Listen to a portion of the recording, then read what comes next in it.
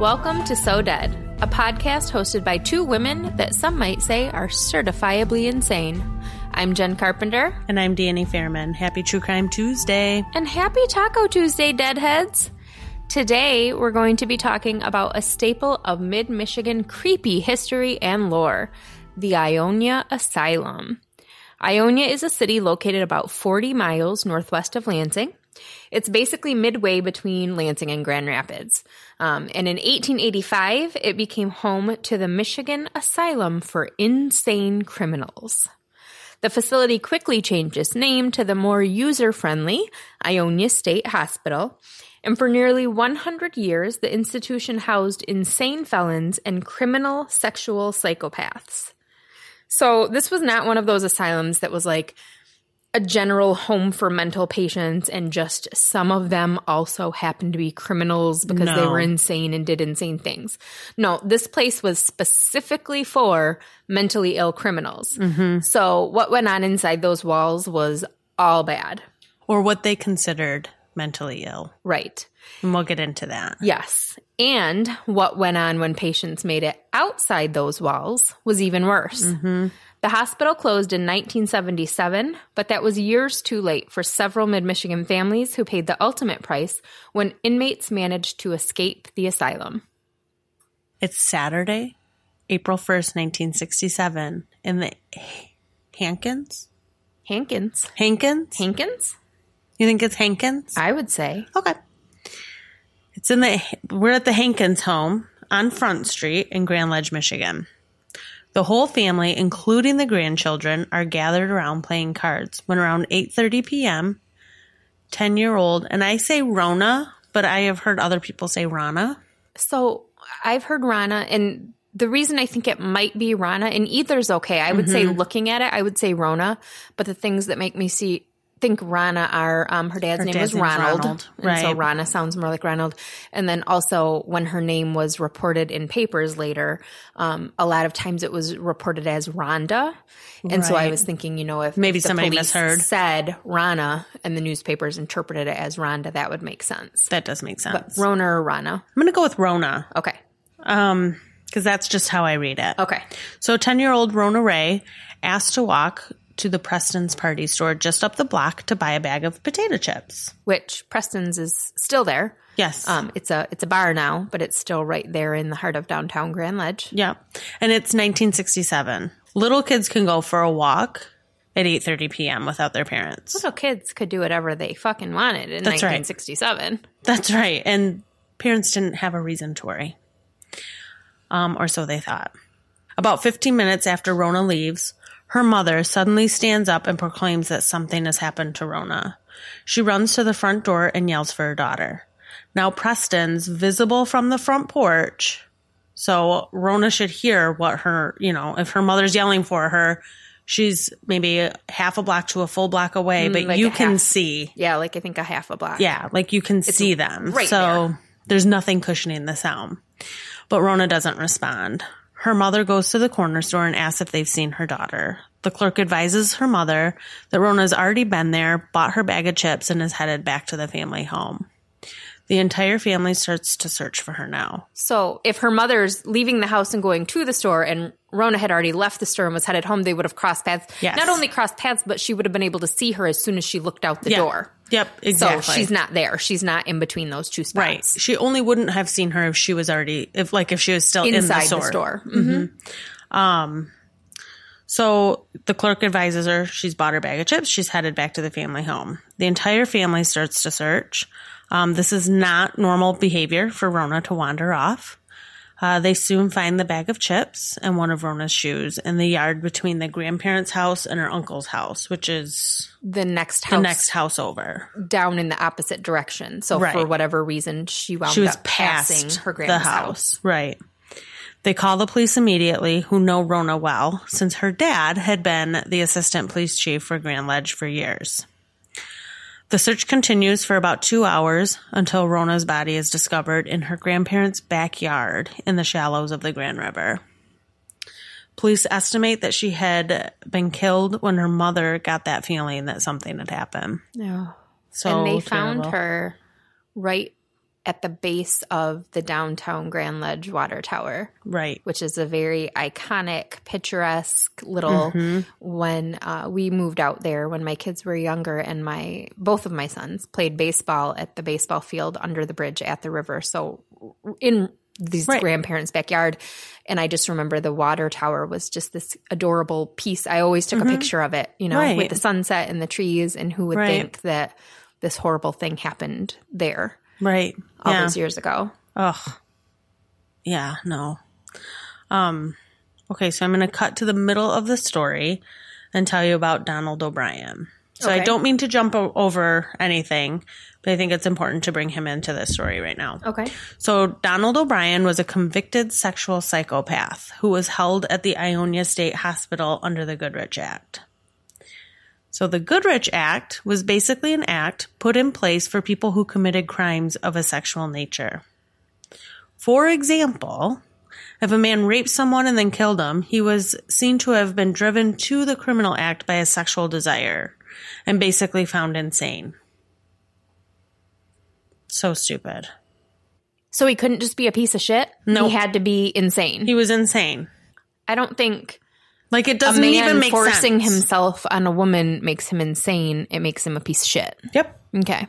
But let's move on. Yeah. So these criminals were held at this hospital for treatment instead of serving time in prison. Oh. Uh-huh. Good alternative. Donald O'Brien, so now he's being held at the Ionia State Prison for the rape and murder of 55-year-old Pontiac woman Haley Perkins in 1953. Oh, my gosh. Also for the rape of a 16-year-old girl and an attack on another woman. Oh, my God. Who he had got caught attacking. So that's the only reason he didn't rape or kill her. Right. Because he got caught. Married at the time, his wife pleads with the courts to declare him a sexual psychopath instead of charging him with first-degree murder. Because she wanted him back home? Apparently. Oh, my God. So had he been charged with first-degree murder, he would have served a life sentence. But with declaring him a sexual psychopath, he would serve time in the hospital until he was, quote-unquote, cured. Like, why do you want him back? Exactly. You weirdo. So on March 26, 1967, Donald and 3 other inmates had sawed their way out of the hospital and escaped. Oh, my God. What does it mean to saw your way out of a hospital? And I mean, there's nothing funny about this story at all. Ted Bundy did it. But like, how do you have a saw in prison? Like, do you just have a shiv? Is that what it's called? The shiv? Yeah. Or shank. Shank. Yeah. Like it's a sharp, redemption. Like a sharp object.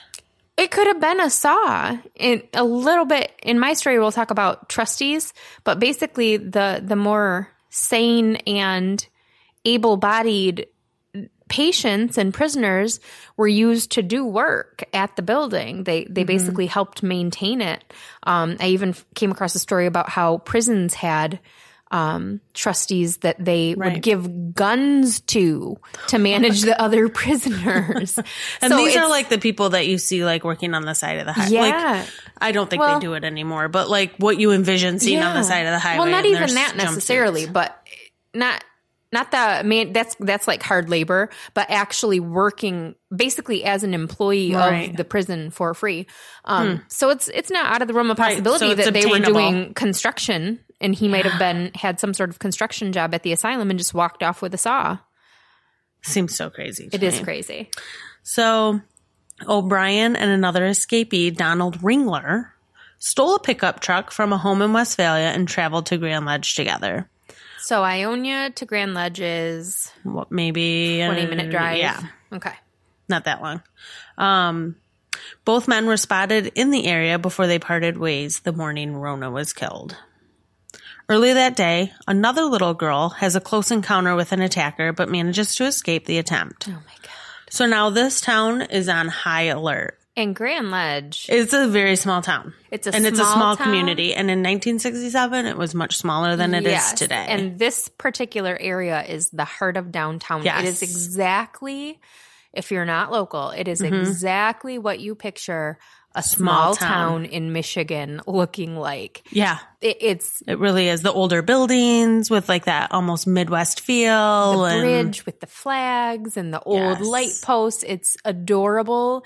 It's safe. It's where people go to keep their kids safe. That's right. From the bigger cities. And so the idea that there's a man that attacked a little girl, Right. that's crazy. It's throwing the town in Yeah. a frenzy. So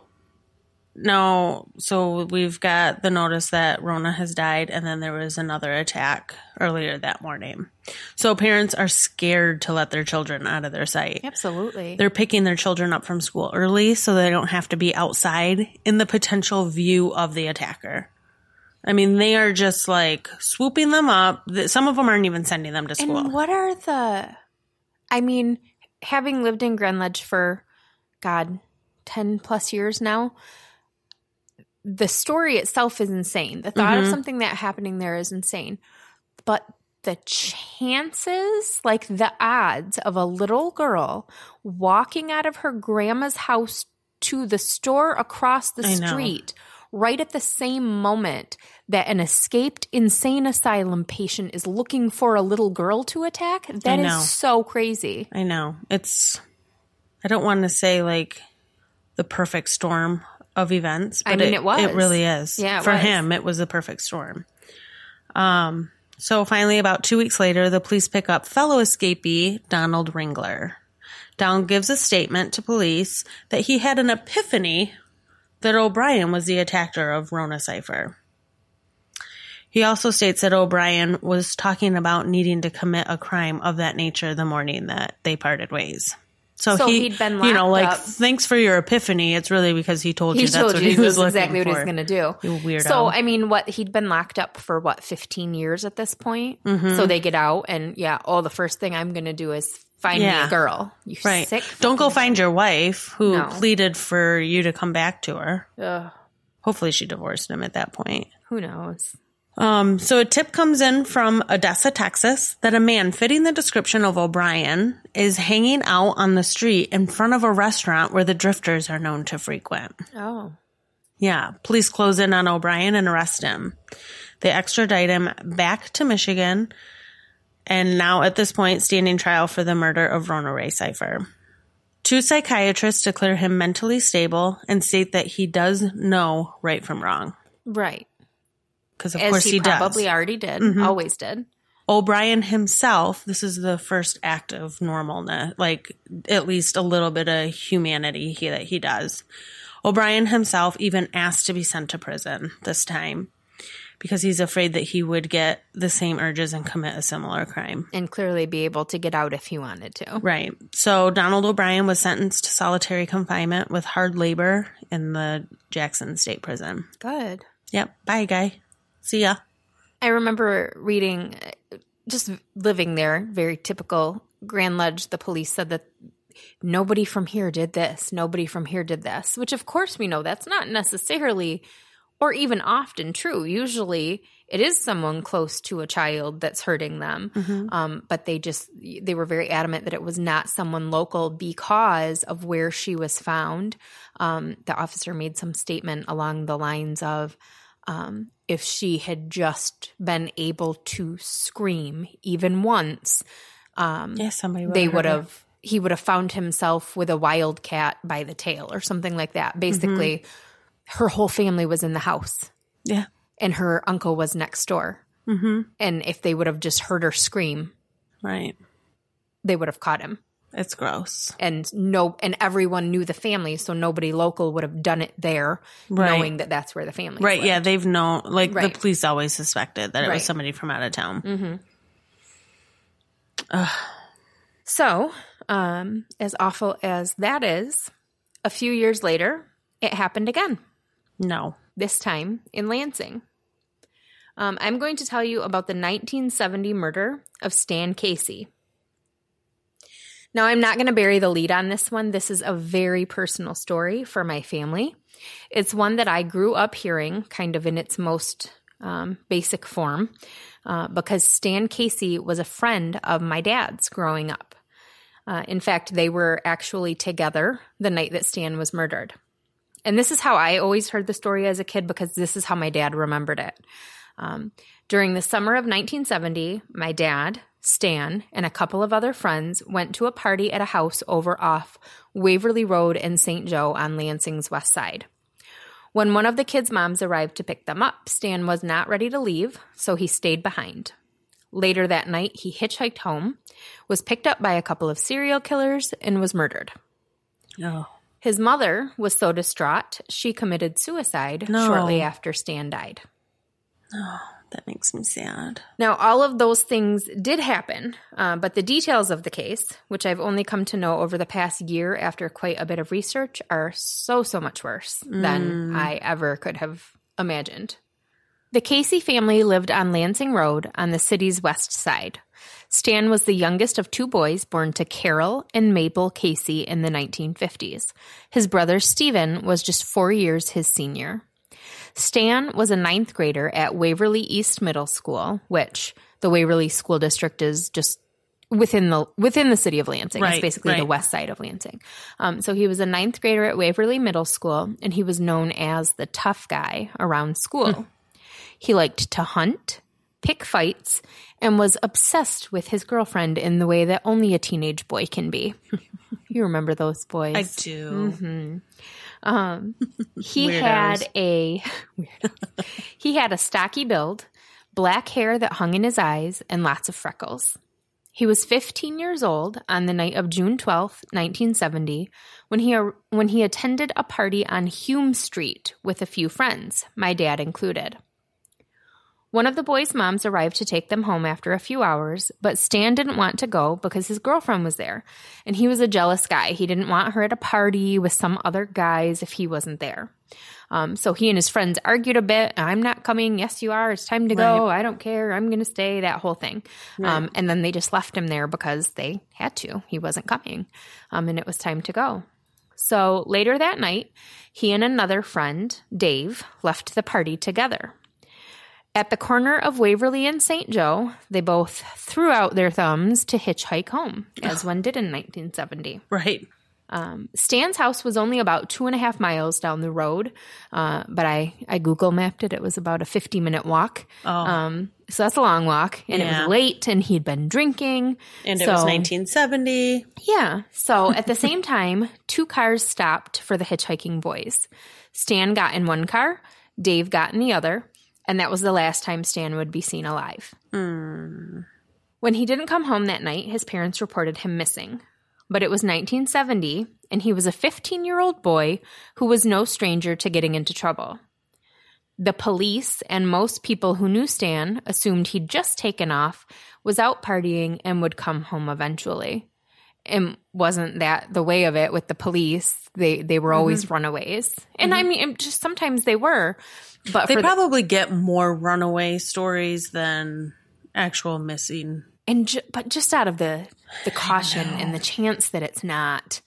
They probably have hopefully they have a different process nowadays. Yeah. Who knows? I don't know.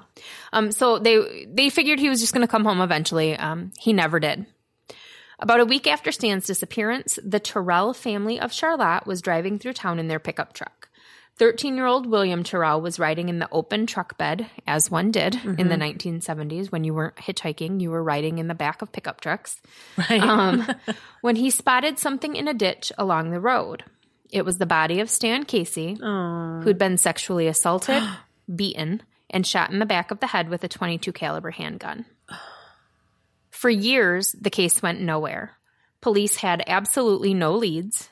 And then a jailhouse confession in 1974 led them to a man by the name of Billy Lee Bargee. Billy Bargee first became known to law enforcement when he confessed to molesting 3 young boys in the Detroit area in 1955. Can I stop you? Yeah. Billy Bargee is the worst name I've ever heard in my life. It is a terrible name, and he was a terrible person. It's fitting. Okay, go on. So molested 3 young boys in Detroit in 1955, which was just coincidentally the same year that Stan Casey was born. He was given a choice: go to trial and face prison time, or allow himself to be committed to the Ionia State Hospital. He chose the latter. And so at the age of 25, he was sent to the asylum as a criminal sexual psychopath. Sound familiar? Does. With little hope of ever being released. 4 years later, in 1959, he escaped. He simply walked away from the asylum while working as a trustee. Oh, my God. Trustees were basically inmates that helped run and care for the facility. So those jobs were given to inmates that were high functioning and not considered a threat. And I'm sure that this is not where the word came from, but to me, it's like, trustee. We trust you. You're trustee. Right. That's lame. But, like, you're still not cured. No. Quote, well, unquote. we're going to get into that because, yeah, this is a mess, honestly. Sorry. So they trusted the wrong person when they trusted Billy Bargy because he just took the fuck off, stole a car, and drove out of town. He was recaptured without incident. He didn't commit any crimes while he was out. They got him back in. And then I wrote, and they didn't trust him anymore after that. He was not a trustee. He was no longer trustee.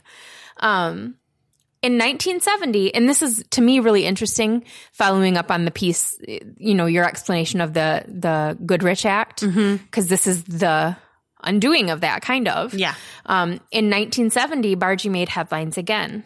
Times were a-changin', and the whole lock 'em up and throw away the key thing didn't really fly anymore. Lawyers, doctors, and civil rights activists began arguing that you can't just throw people into asylums indefinitely and not treat them. If they're in a mental hospital, it's because they need mental help. You can't just keep them there. Right. Either provide them with proper treatment for their mental health issues or let them go. Which, I mean, absolutely, the mentally ill, of course, need and deserve proper treatment. But institutions like the Ionia State Hospital were known for their abhorrent treatment of patients. They essentially did just take them, lock them up, Right. end of story. No actual treatment involved, or no actual treatment that isn't worthy of a horror movie, I guess I should say, Right. involved. So yes, absolutely. The first part of that, hey, these people are here for mental issues. They need mental help. 100% agree with that. Right. But the or let them go part is No. where there was a problem because it was not a black and white issue. There was a lot of gray area that was not considered, and Billy Bargy took advantage of that. His was the very first case to employ this ideology as a defense in filing a lawsuit against the asylum to either treat him or let him go. He'd never been convicted of a crime. He confessed, but he was never convicted. Had he gone to prison, he would have been out within 10 years, which that's problematic all on its own. 10 years for raping 3 little boys? Like, get out of here. Are you serious? Right. Just for raping in general. Sorry. Right. There should be no tolerance for that. Right. But we've seen time and time again there's a high tolerance for it, Right. unfortunately. So he'd been in the asylum for 15 years at this point. So he'd been in the asylum longer than he would have been in prison, and he had received no sort of treatment whatsoever. So he actually became the poster boy for this movement. Treat him or let him go. There are so many articles out there, and they're all attached to him. He was the first case, the landmark case where this was a tactic. So in May 1970, when he was 39, they let Billy Bargy go. This is crazy. It gets Not like because it's like the insane asylum, but this is just, it gets worse. So much worse. I'm sure. So they sent him to an outpatient family care program at Lansing's St. Lawrence Hospital. Less than a month later, Stan Casey was dead. Bargy denied killing Stan, but said he was present when it happened. He said another man pulled the trigger, a man by the name of Keith Hamilton, who Bargy befriended when they were both patients at the Ionia State Hospital. And they were there at the same time as your guy. Yeah. They were all there together. Yep. So They were probably all buds. let's talk about Keith Hamilton. This fucking guy. All right. Keith Hamilton grew up in Owasso, Michigan. I'm sorry. I love how you preface this. Listen, this is so crazy. It's insane. And we keep using the words crazy and insane, and we're not doing it to be funny. We're doing it because our vocabulary is that limited. And Right. that's what this is. It's like crazy the shock and insane. value Yes. word. Keith Hamilton grew up in Owasso, Michigan, which is a small town about 40 miles northeast of Lansing. He served 2.5 years in the Navy before being discharged for a nervous condition. He served time here and there for minor offenses, furnishing minors with alcohol, stealing cars. He was a patient at the Pontiac State Hospital, so their version of an asylum, for 11 months, starting in September 1955, and then again for almost a year, beginning in April 1957. So he was there for almost a year, got out for a little bit, and went back for a whole nother year. Both times, he was treated for undisclosed mental issues. And then in 1958, he was convicted of molesting a child and was sentenced to a year at the Oakland County Jail. It's not crazy yet. Like, this is how bad this is. And it's already crazy. While in jail, he met his future wife, Betty Smith, the pianist for a local church group that held weekly gospel meetings for the prisoners. What the fuck? Still not that bad yet. When he was paroled, Keith began attending prayer meetings at Betty's parents' home and joined their church. No. He and Betty got married in April of 1960, and he obtained a preacher's license. Stop Let me... it now. A convicted child molester out on parole obtained a preacher's license. I'm sorry. My jaw is to the floor right now. It really is. This is gonna get worse. Okay, but they didn't have background checks back then. But his wife, like his now wife, met him in prison. So she knew he was the bad guy. Did she? I mean, we'll find out if she logically knew that. She should have. Oh, just wait. Ugh. So he's a married preacher now, and he and his wife began traveling around the country together, performing at revival meetings. He would preach and they would sing together while Betty played the piano. This is quite the cover for his dirty mind. They lived in Pontiac with Betty's parents and 3 brothers, all of them in the same house. Pass. I should mention here. Oh, her 3 brothers, are they young little boys? They're older. Well, that's good. Betty would later tell police that she knew nothing of her husband's history with mental problems or the child molestation conviction, which, What? Okay, I'm sorry, but if I decided to marry someone I met while he was serving time in prison... Open your eyes, lady. Yeah. I'm not trying to, push any blame at all, but I mean, open your eyes and be aware of who you are canoodling with or just flat out having conversations with. If you're going to share your life with someone in prison, maybe find out why he was in prison. Let's not be naive, ladies. Or anyone. Right. So basically, things are going pretty well for Keith Hamilton at this point. And then he's accused of molesting a little boy he was babysitting. Ugh. While he was awaiting trial on those charges, his ordination was revoked. Well, You think? that's a good plan. And he and Betty started having problems. Oh, because he was touching he was touching children? Touching children. Right. He started having what he called mental problems and sought help from a psychiatrist, but he couldn't afford more than one office visit.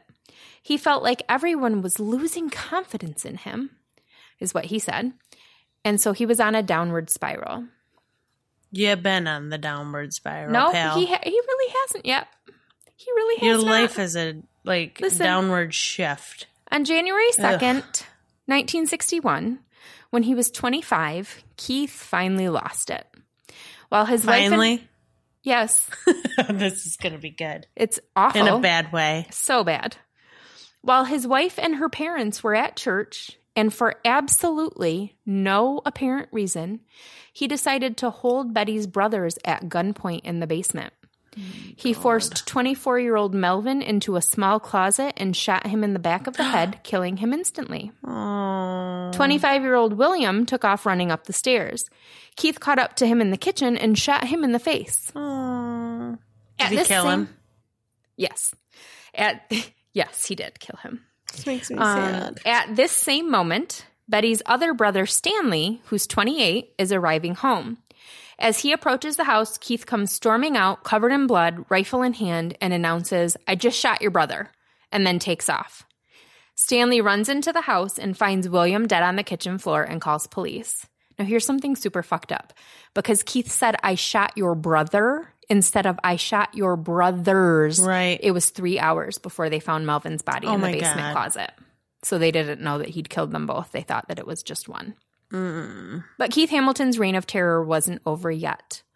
He robbed a neighborhood. Nope. Not a whole neighborhood. The entire, like at just the one neighborhood neighbor. garage sale? Yeah.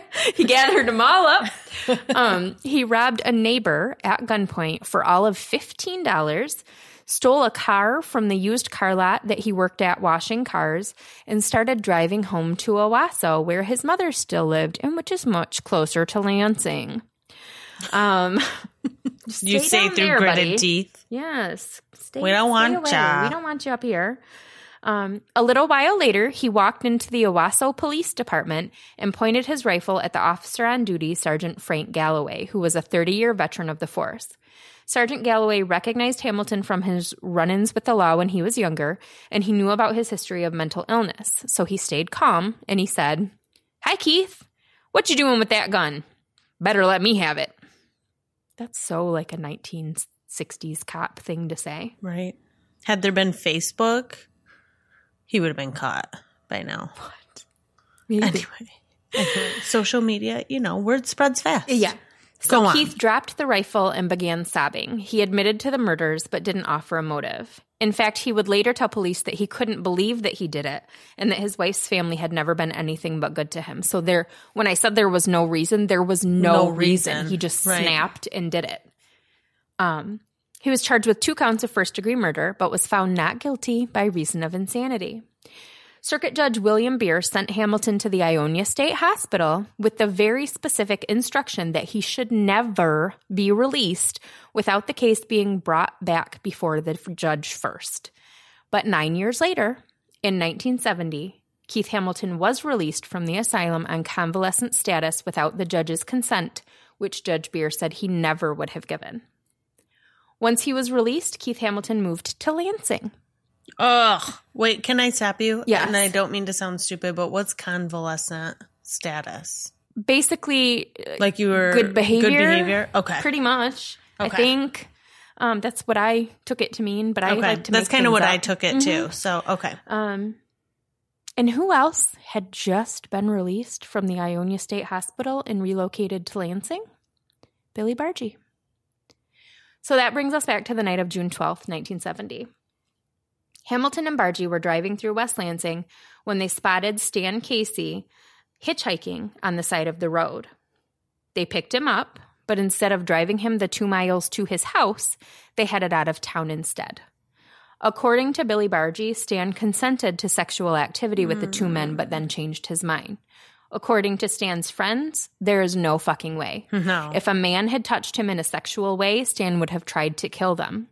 Which very well may be what happened. They picked up a kid and thought he was going to be easy Easygoing. pickings, and he wasn't. Because a struggle ensued, and Stan was killed, brutalized, and dumped in a ditch on a rural road. Now here's something super duper fucked up. The day after Stan's murder, an article was published in the Detroit Free Press about a lawsuit Billy Bargy had filed against the Ionia State Hospital. He decided to drop his lawsuit because he was free now and happy and being allowed to rebuild his life. Both his lawyer and his psychiatrist were quoted talking about how well Billy was doing, how successful his therapy was, and how the courts had done the right thing by releasing him. Oh, eat your words. Guess what? Probably not assholes because he just murdered a child. That's right. So, following Stan's murder, Billy Bargy traveled to Colorado where he was again arrested for child molestation. Gross. Keith Hamilton stayed in Lansing, and he moved into a rooming house on the corner of Washington and Lenawee downtown. In September 1972, Keith befriended a woman that had rented a room at the same boarding house, a member of a traveling carnival from Dallas, Texas that was in town. One night they met at a Lansing bar, and Keith and a friend offered to drive the woman to Pontiac. Why? Who knows? Like, hey, I know you're from Texas and you can't possibly have a need to travel to Pontiac. And I know we don't know each other, but do you want to go with me on an hour-long car ride to the town where I murdered 2 people? Why are you was going the point? back? Right. So anyway, on September 30th, 1972, the woman's body was found in a recreation area off M59 near Pontiac. She'd been strangled to death with her own nylons.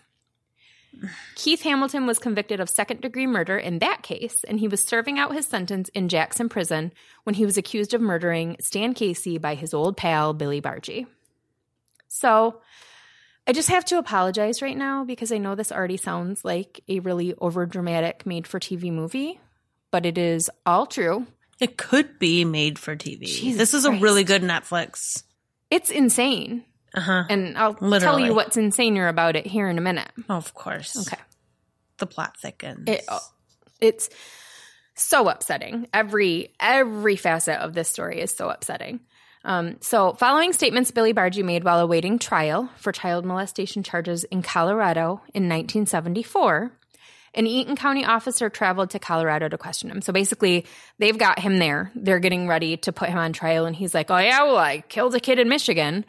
So the Eaton County officer goes out there to question him. He confessed to his role in the murder, and he was extradited back to Michigan, where he was charged with first-degree murder. A jury quickly convicted him, and he was sentenced to life in prison in 1975. Don't clap. His lawyer appealed, and Bargy was granted a new trial. An appeals court judge ruled that Bargy could not be convicted on his confession alone for a few reasons. One, he later recanted that confession, claiming that he only confessed to the Casey murder to get out of a life sentence he was facing in Colorado. Mm-hmm. Since Michigan had taken it so easy on him the first time he raped a little boy, he figured they would do it again. And they did, by the way. Yuck. 2, police found no evidence at all to corroborate Bargy's confession. Literally all they had was the story he told them, and that was it. 3, there were questions about the legality of the confession and allegations of impropriety on the part of the Eaton County Sheriff's Department in obtaining that confession in the first place. It was also determined that the judge that oversaw the trial was guilty of misleading the jury. He provided incomplete and inaccurate instructions to the jury, which led to the guilty verdict. The judge was suspended for misconduct, and I think he either got disbarred or forced to retire over it. I'm not entirely sure, but that's my belief. Mm-hmm. His second trial took place in 1977, and Billy Bargy was found guilty of being an accessory to murder after the fact because part of his story was that his changed story. So his second version was, I was in the front seat. He was in the back seat with Keith. Keith shot him. I just helped him strip him and dump him in a ditch. Right. So he was sentenced to 5 years in prison. Oh, my God. With 1,079 days already served credited since the original conviction because he had served time for that. So he served the remaining 2 years on his sentence and was then extradited back to Colorado, where he was sentenced to 28 years for pedophilia. The last information I could find about Billy Bargy, he was under the care of hospice in a Colorado prison, dying of kidney failure. This was in 1998, so I can only hope that he is long dead by now. Right. The most recent info I was able to find on Keith Hamilton was back when he was still serving time for the murder of the woman in Oakland County. I was not able to find any articles or documents where the woman was ever identified beyond just a carnival worker from Texas. That doesn't mean that she wasn't identified. It just means that nobody thought she was important enough to report on it. That's sad. He was never charged with Stan's murder, and he always maintained his innocence. So one man served less than 5 years for being an accessory after the fact to the murder, but nobody was ever charged for the murder itself. Stan's poor family. Right. So as I stated at the beginning of the story, Stan's mother was so overcome with grief that she committed suicide just 3 months after Stan's death. That's sad. So she missed all of this. She missed all of it. Which Probably may be for the better. Right. His father, Carol, passed away some years later, and his brother, Stephen, passed away at the age of 49. So the entire Casey family is buried together at Deepdale Memorial Park, less than a mile from their Lansing Road home. Wow. Stan's friends were understandably fucked up following his death. Sure. Not just because their friend had been murdered, but because this was the toughest guy any of them knew. Mm-hmm. So if something like this could happen to Stan, it could happen to any of them. Sure. Yeah. The day Stan's body was found, the news was announced over the loudspeaker at school. What? One student, who apparently was not a fan of Stan's, said, "Good, he was a dick anyway." Nearly the entire student body chased him out of the school and all the way home. Good. And just one more thing. That wasn't your dad, was it? No. He said he was in a different classroom or not there that day. He wasn't there. He just heard the story about that.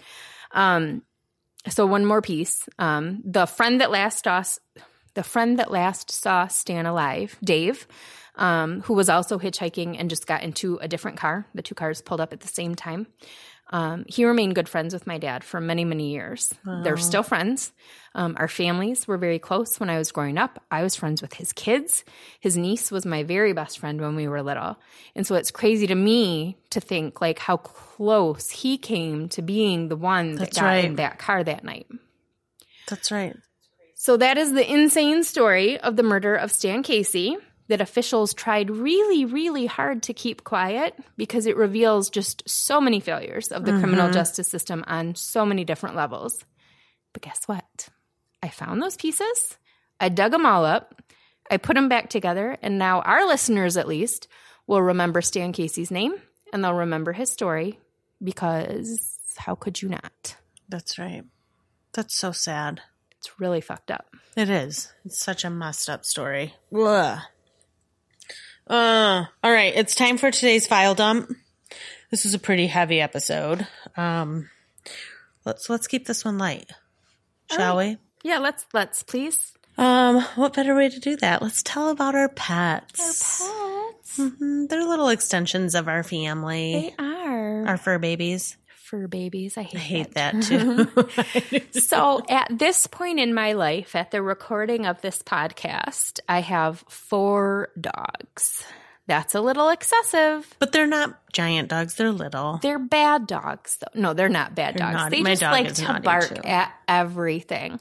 A few years ago, when I went a little overboard on the pet department, we had the 4 dogs, a turtle, 2 guinea pigs, and dozens of axolotls, which are like aquatic salamanders that look like little magic dragons. They're really cool. Way too close to a snake. No, it was nothing like a snake. I would never have a snake. They have scales, right? No, they don't. They're adorable, and I'll show you a picture of one. Okay.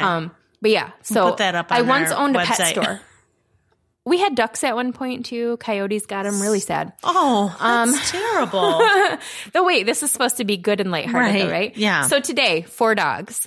We've got Sammy, who's 14, and Sophie, who's 7, and Opie, who's 4, maybe 5. Can't quite remember. I think he's 5. And then Hunter, who's our biggest dog, but he's the puppy. He's 3. Most of Jen's dogs have underbites. They have which underbites. I They have love. way too much hair. So like when someone's coming to my house, I need to know 2 days in advance so I can de-hair it. Otherwise, it's just disgusting. They leave with half a dog on their Yes, clothes. they could leave with a whole dog because 4, like I said, is like too many. That's so A funny. whole one with them. Yeah, but so we have dogs. They're super cute. I'll find cute pictures of them and we'll post those Did you have on the dogs site. growing up? Or pets? Here and there. Yeah, pets here and there. A hamster that was awful and escaped, and my mom hated rodents, which I didn't understand until I was grown up. I had hamsters, Yeah. too. One was caught in a mouse trap. It Oh, no. was very That's traumatizing. horrible. A bird that my mom also did daycare, so the bird went crazy and started plucking out all its feathers. I think we had parallel lives because my mom did daycare and we had a bird, too. Oh, my God. Did yours start plucking out all its feathers because the kids were too crazy? I don't know. I remember one time, I think it died because it got out of the cage and hit the ceiling fan. Oh, my God. That's not funny. That's It's so terrible. It wasn't like gruesome. It just like happened. knocked Blunt it the force fuck trauma? out. Right. Oh, my God. Isn't that horrible? That's horrible. I think I was like 6 at the time and I didn't quite understand. But now telling it as an adult, I'm like, That was fucked up. That is fucked up. Yeah. And then we had one dog that I was really well bonded with. We wound up having to rehome her because my brother was a lot younger than me. Mm-hmm. She was a Cocker Spaniel, and she was real nippy, and she kept biting at him. So we had to rehome her. And then we got another dog several years later, and I never really bonded with him. His name was Hunter, coincidentally, because that's our dog's name. So I've always been a dog person, not really a cat person. Sorry, we just lost half our listeners, but I love cats, but my husband's allergic. Yeah, so I'm just not super. With dogs, they're a lot, but they can't get up onto everything. Mm-hmm. You know what I mean? On the counters and stuff. Mm-hmm. Like you can put something up and then your stuff's safe. They're like little sleuths. And also, but I appreciate that about them too. We live in an old house in the country, and if I had a cat and it brought me a mouse, which is its job, I would burn my whole house down with the cat and the mouse inside it. So yeah, that wouldn't be good. No. So yeah, 4 dogs at the moment. That's a lot. That is a lot. I have 1 dog. 1 dog. Her name's Lola. Lola. She is a poodle and a beagle mix. Okay. So they call that a poogle. I call it a mutt. She looks like a little schnauzer. She does. She does, right? Mm-hmm. Everybody always asks, is she a schnauzer? No. Growing up, we had cats and dogs. We had a cat, Charlie, a cat, Andy. Andy actually has quite the story. He got away one night. We have lots of weird stories about our pets. We took really good care of them, surprisingly, with all these stories. I swear we took care of our pets. We are pet let me tell lovers. You this time. So our cat was an inside cat. Mm-hmm. He got away, and it was wintertime. He was gone for 2 weeks. Oh, no. We kind of wrote it off as he's not coming home. Well, I opened the door one day to go outside, and there he is, Pet Cemeteried out. Super with this skinny growl, and... no. Yeah, it was super creepy. Don't ever make that noise again. I know, it's really creepy, isn't it? It's exactly what he sounded like. No.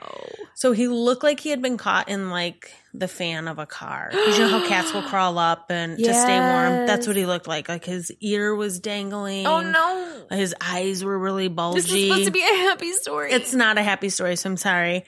So come to find out, we scoop him up with a towel. We take him to the vet right away. He had been shot with a BB gun in the eyes. Oh no. His tail had been set on fire. What? His whiskers had been set on fire. Somebody poured battery acid on him. What? And they took an ice pick to his ear.